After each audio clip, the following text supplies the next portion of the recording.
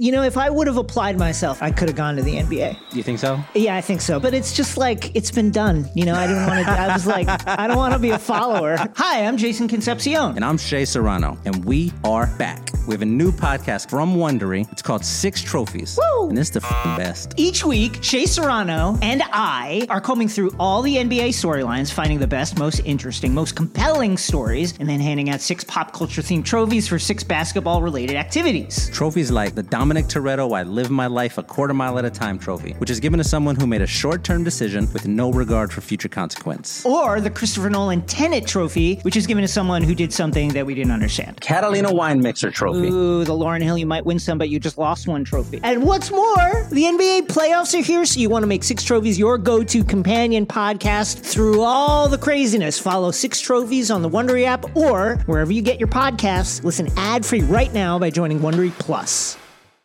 What these young bloods have to understand, that this game has always been and will always be about buckets. Just attack the basket. Bring it on, baby. Stop it. Not do it like that. Oh, my goodness. Will you stop yelling at me? No. With no regard for human life. Steps back. Three-pointer. Bang! Oh, my, oh, my. Welcome to Buckets, brought to you by FanDuel Sportsbook. My name's Matt Moore. I'm the senior NBA writer for the Action Network, and this is your How to Bet NBA Totals episode. Not win totals, we're talking game totals today. So throughout the rest of the offseason, we are going to be ramping up, giving you guides on discussion on the process of betting the NBA. I'm going to have all of our panel of experts weigh in, and we're going to talk about how to bet awards, how to bet MVP, how to bet Rookie of the Year, how to bet six-man, how to bet divisions, how to bet conferences. We're going to talk about how to build positions throughout the course of the season. We're talking about the process of betting the NBA. And no, I do not mean Joel Embiid, because you should not bet on him again this year. We will talk about all those things and more. And we start today. Very excited to be joined by the one and only Austin Wang. You can catch him on the Action Network. He's provided us with great content for years and years and years, especially on Total. I'm extremely excited to have Austin on. We're going to talk all things totals today. A reminder, everything we talk about today can be found in the award-winning Action Network app. You can track your bets in there, get ready for football season. All of our podcasts are in there, including if you are a college football person and you enjoy college football and you want to bet on it, go check out Big Bets on Campus. Their previews for this upcoming season, I listen to all of them every year. They are amazing. Like, I don't even have the bandwidth to cover and deal with college football most of the time, but Stuckey and Colin do such an amazing job, along with Mike and the rest of those guys. They do such an incredible job. Make sure to check it out. And you can find that in the Action Network app, as well as you can find projections on the games that we're going to talk about. You can find all sorts of numbers, our betting calculator, so you can figure out implied probability. Check it out, the Action Network app. Go download that right now. Austin, thanks so much for coming on, man. Excited to have you with us as we're going to talk a little bit about totals today.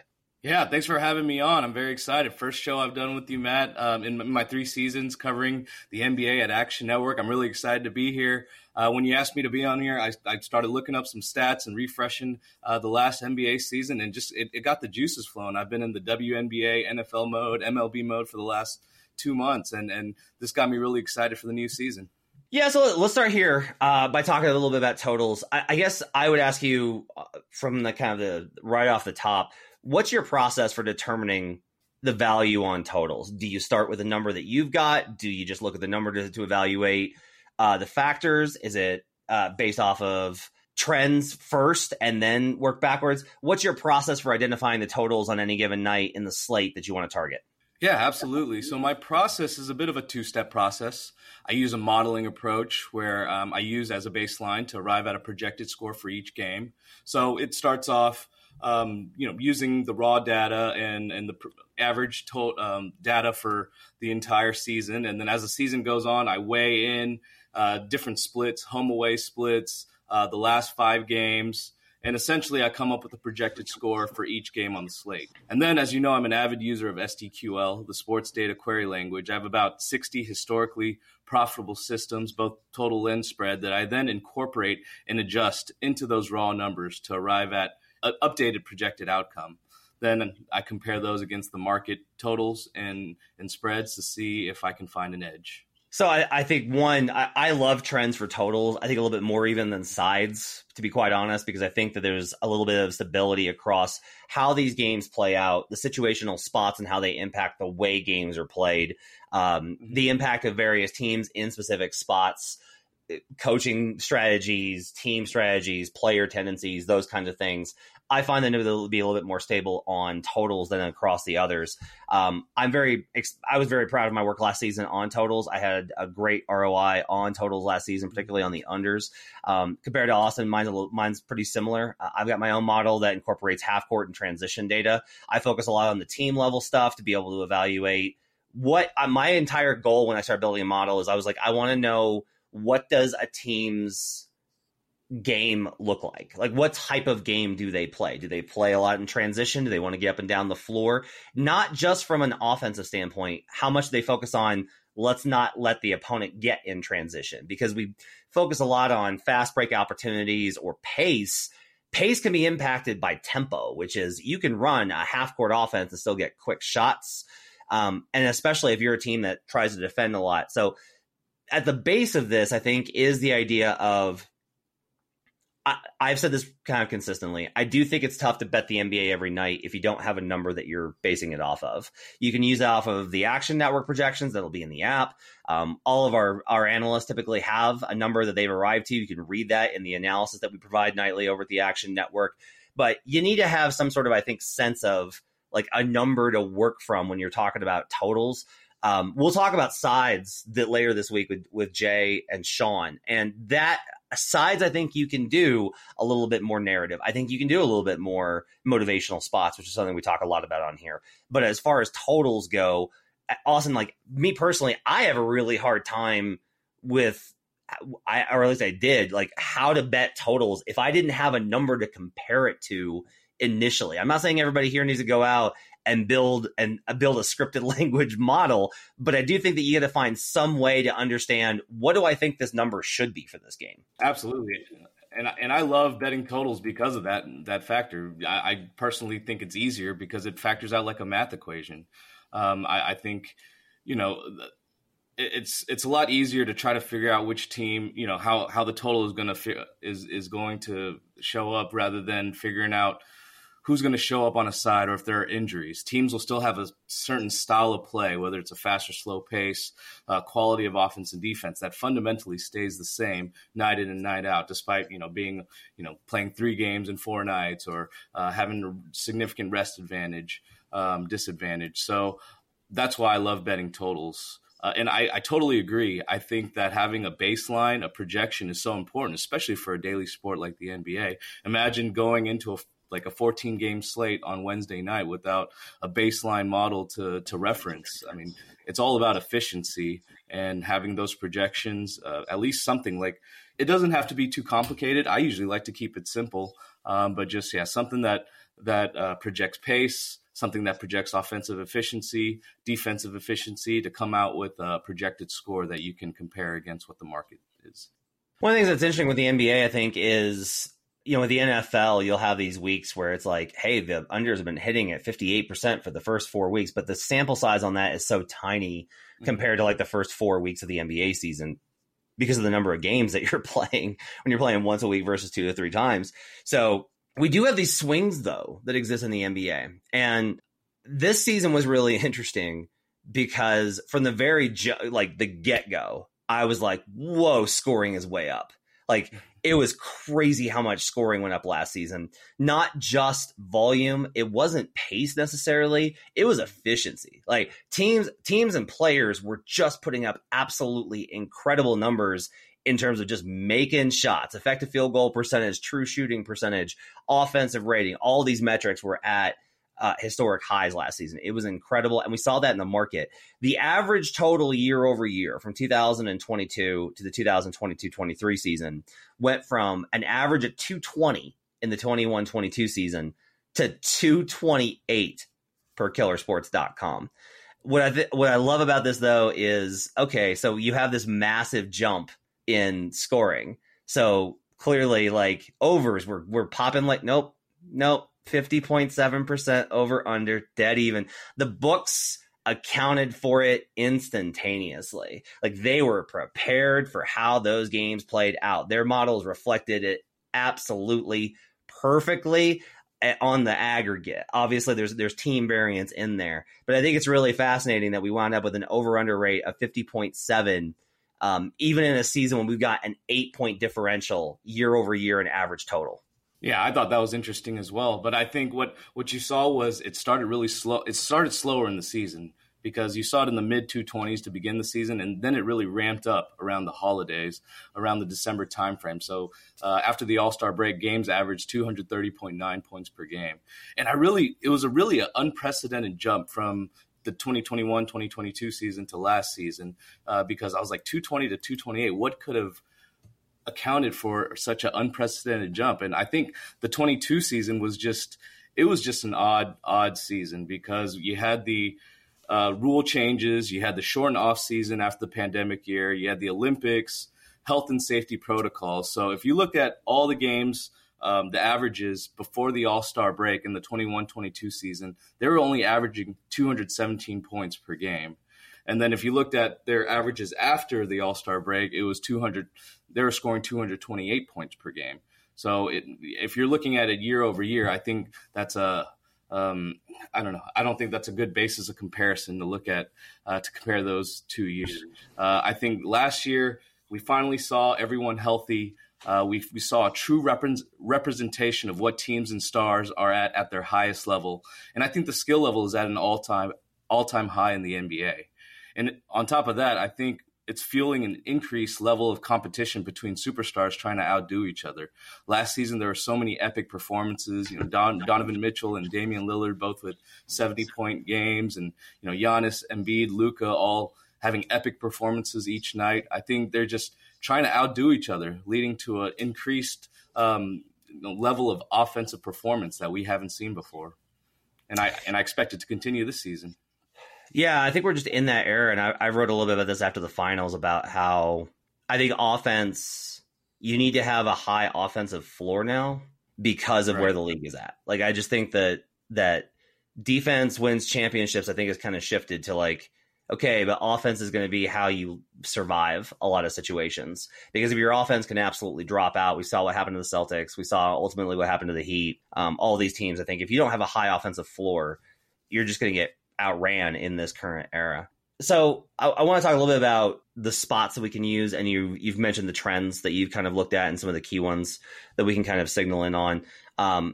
No surprise here that it's more complicated than just rest, because I think that teams operate differently in different rest spots. I think there are certain teams that are like, I'm exhausted, I don't want to run, I can't shoot, I just want to get in and out of here. And what it'll be is like the other team may put up a huge number, but their offensive rating will be terrible because they'll just be like, I just want to go home. It's the end of a road trip where this is 3 and 4. Other teams might be like, okay, I'm tired, I'm not going to play defense, but I can still run up and down the floor and we can get shots up and the pace will be a little bit higher. Like, they'll actually run a little bit faster in some of these spots. So I am kind of curious to you, what are some of the spots or factors that you use when you're looking from a trends perspective, trying to identify opportunities? One of my favorite spots is when two elite teams, conference teams, and I define that as 60% win percentage or over, face each other. Those are heavy to the unders, and it makes sense, right? It's a marquee game between two elite teams. They're usually have a history with one another. It will probably be a preview of a playoff matchup. And, towards the end of the season, of course, seeding matters as well. So they ramp up the defensive intensity. So you see those games tend to go under. So that's one of my favorite spots I like to look at. Another one you mentioned earlier, I think favorites on the tail end of a 4-game road trip. Those are heavy to unders. Like you mentioned, certain teams just are ready to go home, and they're not going to put out their best effort, especially on offense. Another one that I like is teams that have had a consecutive stretch of games with a high assist to turnover ratio. Those are heavy to the overs, and I think because they've played very well offensively, the efficiency is high. That tends to continue in their next few games. And then over the last couple seasons, we've seen a lot of these 1-1 series where teams face each other within, one after another or shortly afterwards. So one of my favorite angles is if a team has faced a team within 1 week of another, and the rematch and the total is less than their previous game, those tend to go under as well. Yeah, it's funny. It's kind of brings me back to the playoffs too, where when these teams start to play each other, you see this cumulative effect, and the under is getting a lot more value as it goes along. The other thing I've noticed there is you can kind of track the market on some of this too, which is obviously another kind of facet that we get into, and you can find all that information again on the Action Network. They'll tell you a lot where the money's coming in, how these things moved, but that's been one of the fascinating things about it was, I think it was the Celtics Heat series was when I found that when the total drops a ton between 5 and 6 or 4 and 5, if there's a huge move towards the under is still profitable. It outperforms even that expectation. Like it's not a moment to kind of play against the market move. That does kind of take me to another question though I have for you, which is, how often do you look at the extreme ends of any given night to see if there's an outlier number? If it's like a 244, total on some, there was a couple of absurd Wizards ones last season early on, like 244s and stuff like that. We saw some crazy totals. Or on the other end, if you spot like one that's like way low for where we're at. If our average total last season was 220 and there's a 212 hanging in the market, what's your approach when you see a number that is significantly outside of the normal ranges that we see night to night in the NBA as far as totals go? Right. Well, if you look at historical data, and this doesn't include last season because there's a bit of an outlier last season, but if you look at 5-6 seasons past, all the low totals have tended to go under, and all the extremely high totals have tended to go over. And the totals are that high for a reason and low for a reason. And the stats back it up. So yeah, usually they have a compounding effect, and I usually account for that. And I usually target those low totals, betting unders on those low totals and overs on those high totals as well. But last year was a bit different. Totals over 235 were 58% to the under, with the exception of maybe Kings, Rockets, and Wizards. Most other teams, when they had a total that high, those tend to go to the under. So the market really made you pay a premium for those totals, and they didn't really live up to those expectations. I think it's interesting to see the ways that team impacts can vary throughout the course of a season.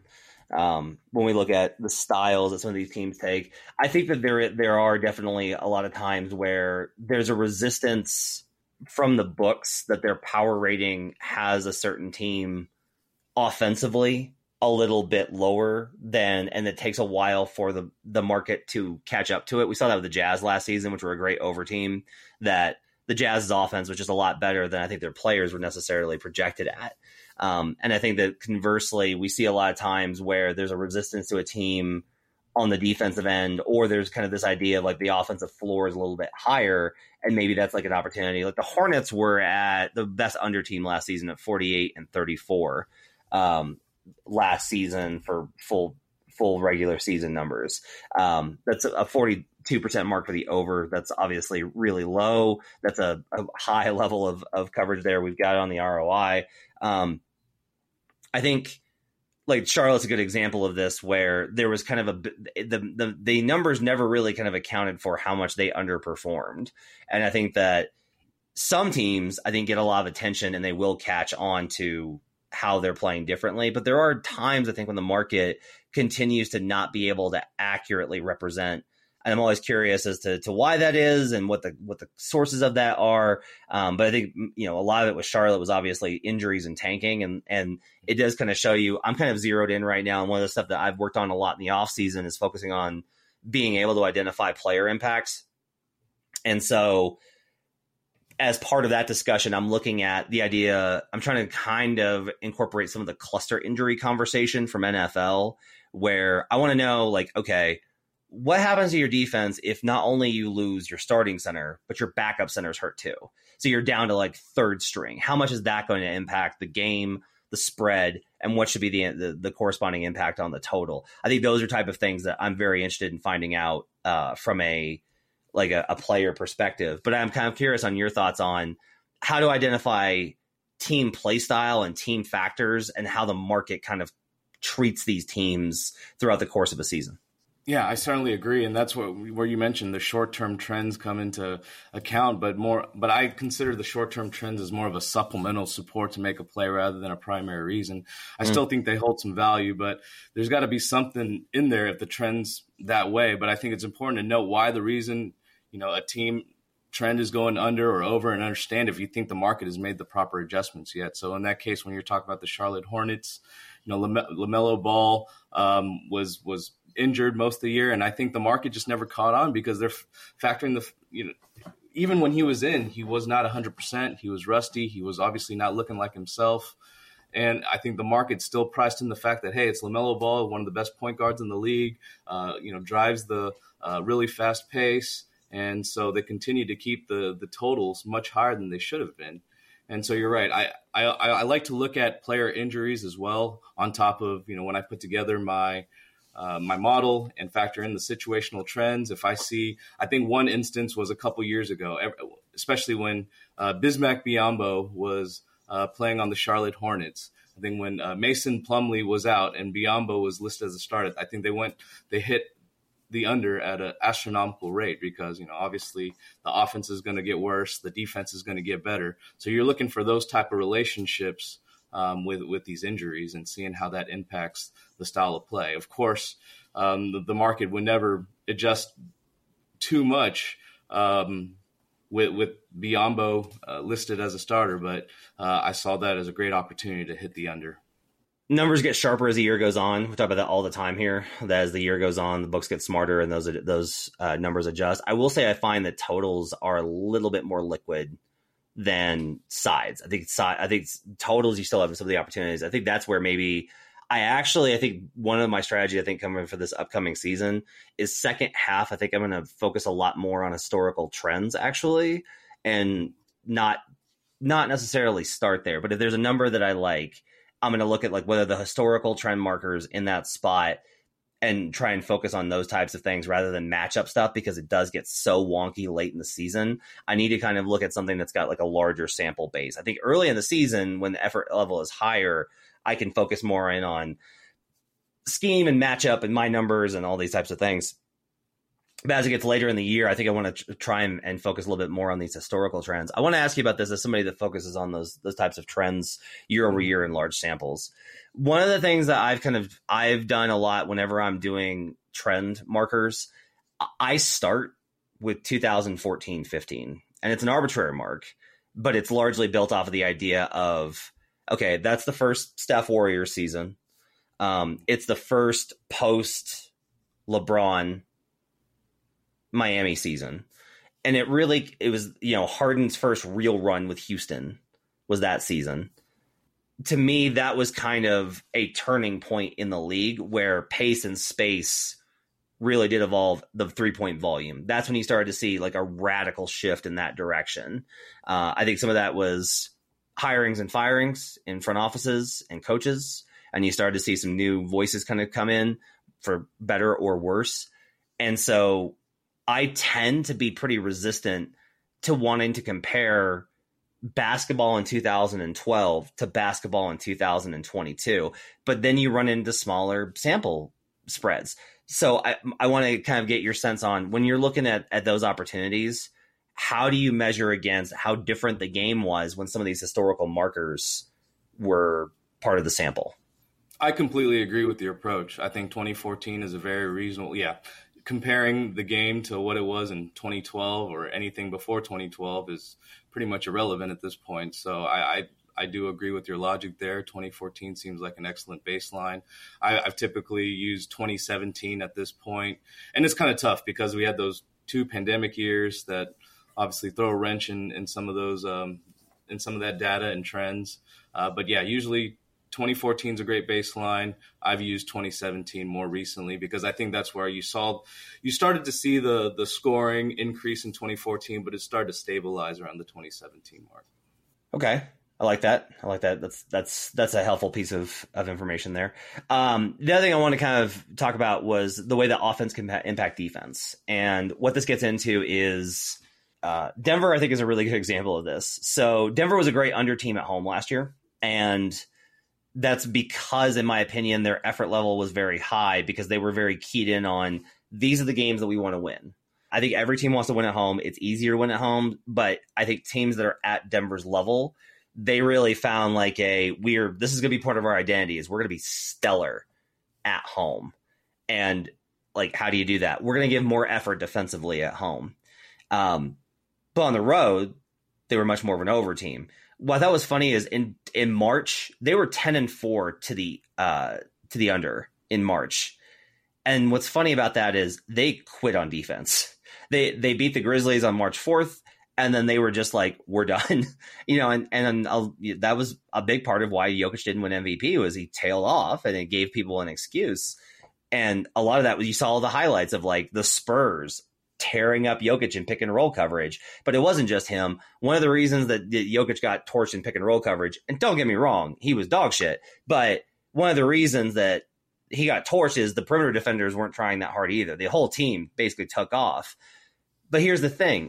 A big part of Denver's offense and their offensive efficiency was that they were one of the most elite transition offenses that we've seen in the last 20 years. If the opponent is scoring regularly, the Nuggets are taking the ball out of the basket. They're a slow-paced team anyway.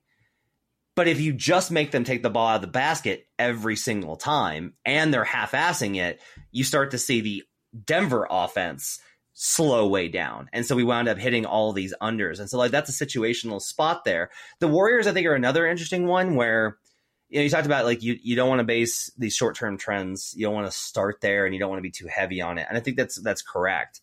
But there are certain things I think that I always say that every season for a team is its own, like every team is a different organism every season.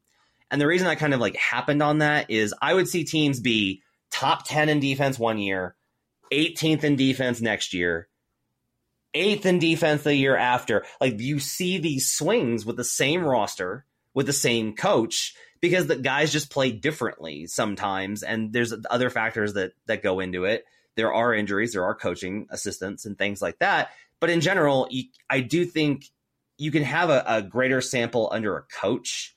But I think roster wise, there is kind of every season you have a little bit of a different identity. Boston last year was not nearly as good of a defensive team as they were the year prior. Statistically, they wound up being similar, but like everyone that kind of knew it was like, no. When they play badly, their defense has a much lower floor. So there were some under spots or some over spots, pardon me, when that didn't happen. The Warriors, on the other hand, getting back to them, they were elite defensively at home. They were a great under team at home and a magnificent over team on the road because their defense just simply did not travel, whatever, and for these types of reasons. And I do think that by January, I think you will get a sense for that's one of the built-in identities of this team. I do think it takes till January. You need to have like 30 plus games in your pocket to get there. But I think that there is a point where we can at least identify these trends, if not as a reason to bet them. But it taught me one of the best things I did last year was learning when not to put bets in. And so it was like, hey, your overall numbers think that the Warriors, like this is an under here because the Warriors defense is going to be way better, but it's an away game.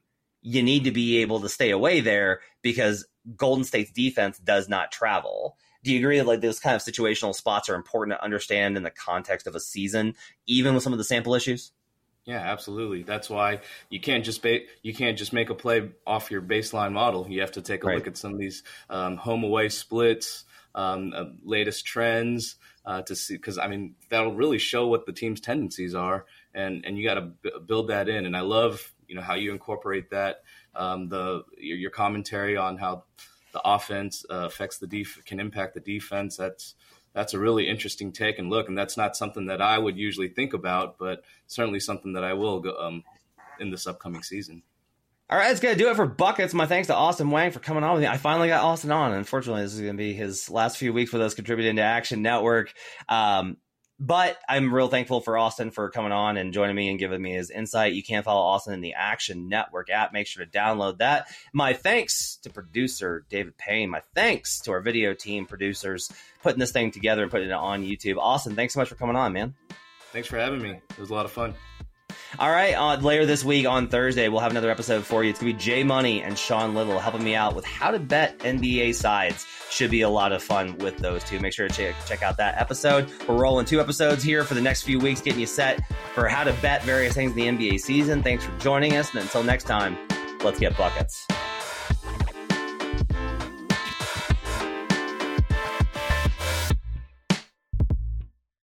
Action Network reminds you, please gamble responsibly. If you or someone you care about has a gambling problem, help is available 24/7 at 1-800-GAMBLER.